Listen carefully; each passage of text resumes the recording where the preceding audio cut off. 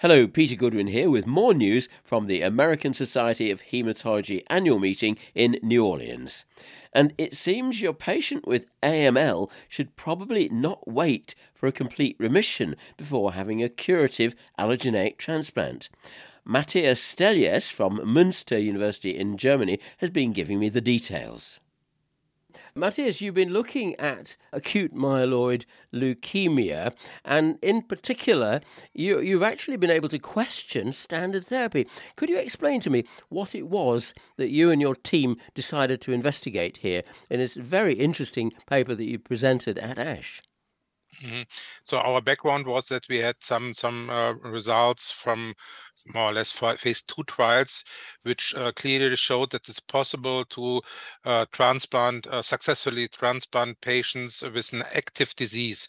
So in the international setting, the most of the centers, or the majority of the centers, usually do not perform allotransplant for patients with relapsed or refractory AML with active disease. So they're aiming to achieve a sequential remission before transplant. And we had some good experience in the past where we were able to successfully treat patients with an allogeneic stem cell transplantation, even in the setting of active disease. So the norm has been to go for a complete remission before going to transplant. Is that it? That was the past. So the most of the centers would like to have the patient in a complete remission. And actually at ASH, there was a talk where the colleagues asked, why do patients that get not to transplant? And the most common case was the patient was not in a remission. So in the US, patients being not in a remission were not referred to transplant centers. That is quite different in Germany, and that was what we tested in our study, that we asked the question, what is the outcome of patients going to allogenic transplant without salvage therapy before? Right. So can you tell me then what you did in the study because this is a carefully constructed study with 281 patients. You divided them into two groups. What did you do in this study? Yeah, in our study, we had the standard treatment group. So these patients received the international accepted standard. In cases of all patients were in a state of refractory or relapsed acute myeloid leukemia. And in the standard arm, patients received salvage therapy with high-dose ARC and methotrexate, the so-called HAM regimen, and then received an allogeneic transplant in subsequent remission, or in those cases where no remission could be achieved with active disease. In the experimental arm, we did not perform any salvage treatment. We just tried to get the patient as soon as possible to transplant. So that is the title of our study. ASAP is as soon as possible. And we were able to get most of the patients without additional therapy just by watch and wait strategy within 3 to 4 weeks to allotransplant. And the main results of our study was that both arms had exact the same outcomes for the patient. Right. Now, you had a policy called watchful waiting and sequential conditioning. Could you explain how much that differed from the intensive induction in the other arm? So in the disease control arm, so the experimental arm, 3/4 of the patients only received watchful wait, not received, were only carefully looked after without any additional therapy. So 25% of the patients received some kind of therapy, but not a therapy aiming to achieve a completion. Was therapy for disease control, for example, single shot of methotrexate or low-dose ARC. That was these were the option in the disease control arm. In the remission induction arm, there was only high-dose ARC and methotrexate allowed for salvage therapy, but anyway, that is a very common salvage treatment used internationally. That's quite a dramatic difference then in the two arms. Yeah, sure. How much difference did that make in time to transplant? Median time to transplant in the disease control arm was 4 weeks, and median time to transplant in the remission induction arm was 8 weeks, so 4 weeks difference. Now, And you have to keep in mind that in the remission induction arm, these 4 weeks meant usually for the patient that the patient had to stay in hospital for 4 weeks. So much shorter time for the patient to be in hospital. right, could you run me through some of the numbers? Because very, very surprisingly, the outcomes were the same. That's in overall survival and disease-free survival, is it? Yes, that's right. So could you run me through roughly what the numbers were in terms of overall survival and disease-free survival? Yeah, so with a median follow-up after randomization of now 37 months, we have an overall survival and a disease-free survival, more or less around 50% for both groups, so no difference. The difference then is that you've been able to spare patients this lengthy time, quite a grueling time in hospital. That's right. But anyway, I have to point out that this is the overall population. If we look further in the subgroups, obviously those patients achieving a complete remission after salvage therapy did not had no need for a very intensive conditioning therapy prior allotransplant, and probably due to this less toxicity.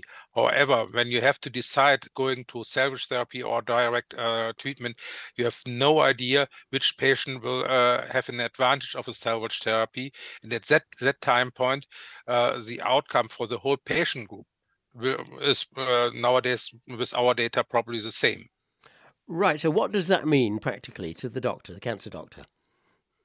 The most important thing for all physicians who treat patients with acute myeloid leukemia is that when you're aiming to perform as soon as possible trial later in the disease of the patient, you have to have a donor.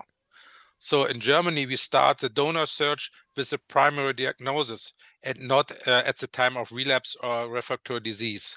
So when we have the patient with induction failure, we just have the situation that we can ask the donor to donate stem cell grafts. And that's the most important thing.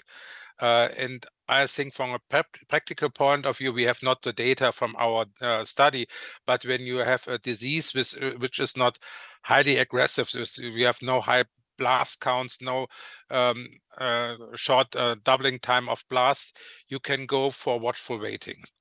In the other setting, probably it's better to have some kind of disease control. High dose chemotherapy is probably not the best standard nowadays. There are probably other combinations, for example, azacitidine or decitabine with venetoclax. This is probably an alternative treatment. However, I do not believe that these novel salvage regimen will allow higher remission rates. So surprisingly, even with in our study, we had a remission rate with high dose RRC of 50%. That's a little bit higher as what we expected previously. Of course, the actual results from allogeneic transplantation are really quite excellent, considering what a difficult clinical situation it is. What does this tell us about allotransplant? I think that it's the same for other diseases like myelodysplastic syndrome. If you have a high risk disease, where it's, the survival rates of conventional therapy are much below 50%, allotransplant is a treatment of choice, and you can adapt the toxicity, your treatment logistic, and so on, even to patients of older age. And this is, at least to my experience, and that what the study tells us, it is possible to perform an allotransplant in that setting, and you will achieve cure for at least half of the patients, even with very high risk disease or active disease. Yeah. So, what are the messages coming out of this for cancer doctors everywhere? The main message is contact your transplant center as soon as possible and stay in contact with the transplant center. So usually for AML patients, the long-term cure rate without allotransplant, at least for patients with intermediate or high-risk diseases, below 50%. So usually these patients have a standard indication even in CR1.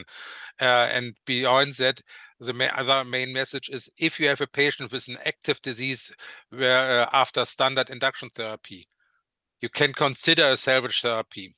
probably with novel targeted therapy options, but these are not curative. And you do not have to wait for a subsequent remission.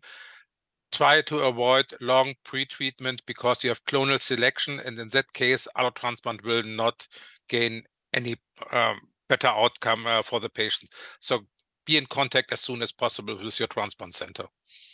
To some extent, you can vary your approach, though. I think you mentioned different patients may have a slight variation. What are the possible variations of your approach?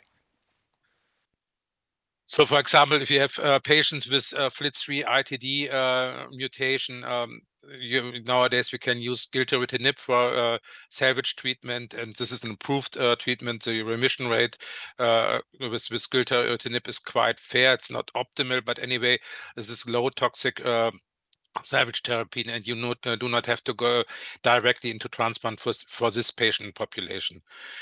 But anyway, for the future, I think if someone would like to test a novel salvage therapy, this new studies or upcoming studies have to test the novel drugs, the novel regimen against the direct allotransplant approach, and show that the new combination in combination with allotransplant is better than direct allotransplant. Do you think this is a paradigm changing then? I do think so, yeah. Especially for our international colleagues who think that AML has to be in remission prior to transplant. So this is a really big game changer for us in Germany. It was a standard years before, so we have quite good experience with in that situation. But in the international setting, as already mentioned, patients with active disease usually did not went to transplant. So that is a game changer. And then if you have minor aggressive or not so aggressive disease, so I cannot say exactly what does that mean, but anyway, it's worthwhile to think about an allotransplant when you can perform this transplant within around 4 weeks' time. How much of an improvement is this going to make in the reduction of the burden of treatment on patients generally, do you think? So the most important thing is that you have to that you are able to cure patients with active disease, obviously, and for the patients, if you say the classical salvage regimens like HEM or FLAG-IDA or whatever centers use for intensive chemotherapy, and obviously our study shows that it's not necessary for most of the patients. It means that there's a clear reduction of disease burden for the patients, or treatment burden, I would say. As a rider to this, there are differences of opinion between the United States and Europe, aren't there? What are those, and what are your views on them now? So first of all, I think the understanding what is standard in Germany or in Europe and US is probably a little bit historical, I would say. So in the session, the US colleague said that in Europe or in Germany, we still use TAT as induction therapy and TAM as second induction therapy. That is history. So actually, we have just finished one trial. This was also presented as ASH from the SL study group, the so-called Down double trial, where we showed that double induction therapy is no standard anymore. So usually induction therapy, even in Germany, and even in those centers which performed in the past, TATEM or whatever, 7+3 is the standard for fit patients. For older patients, obviously, you can go for venetoclax plus azacitidine as induction therapy, but these are usually patients not suitable for intensive chemotherapy. And then obviously we have the combination, the options of combination with gemtuzumab, with FLT3 inhibitors, and so on. But the basic message is you don't have to wait for complete remission before going to transplant. No. This as a problem is nowadays, and we have the biological background of that. If you treat a patient with several lines of therapy, you have a kind of clonal selection, and at the end of the day, you have a very aggressive disease, which also, probably is not good even for transplant. Avoid clonal selection. That would be the next phrase. Matthias Tellius, head of the allogeneic stem cell program at the University of Münster in Germany. For the Audio Journal of Oncology, I'm Peter Goodwin.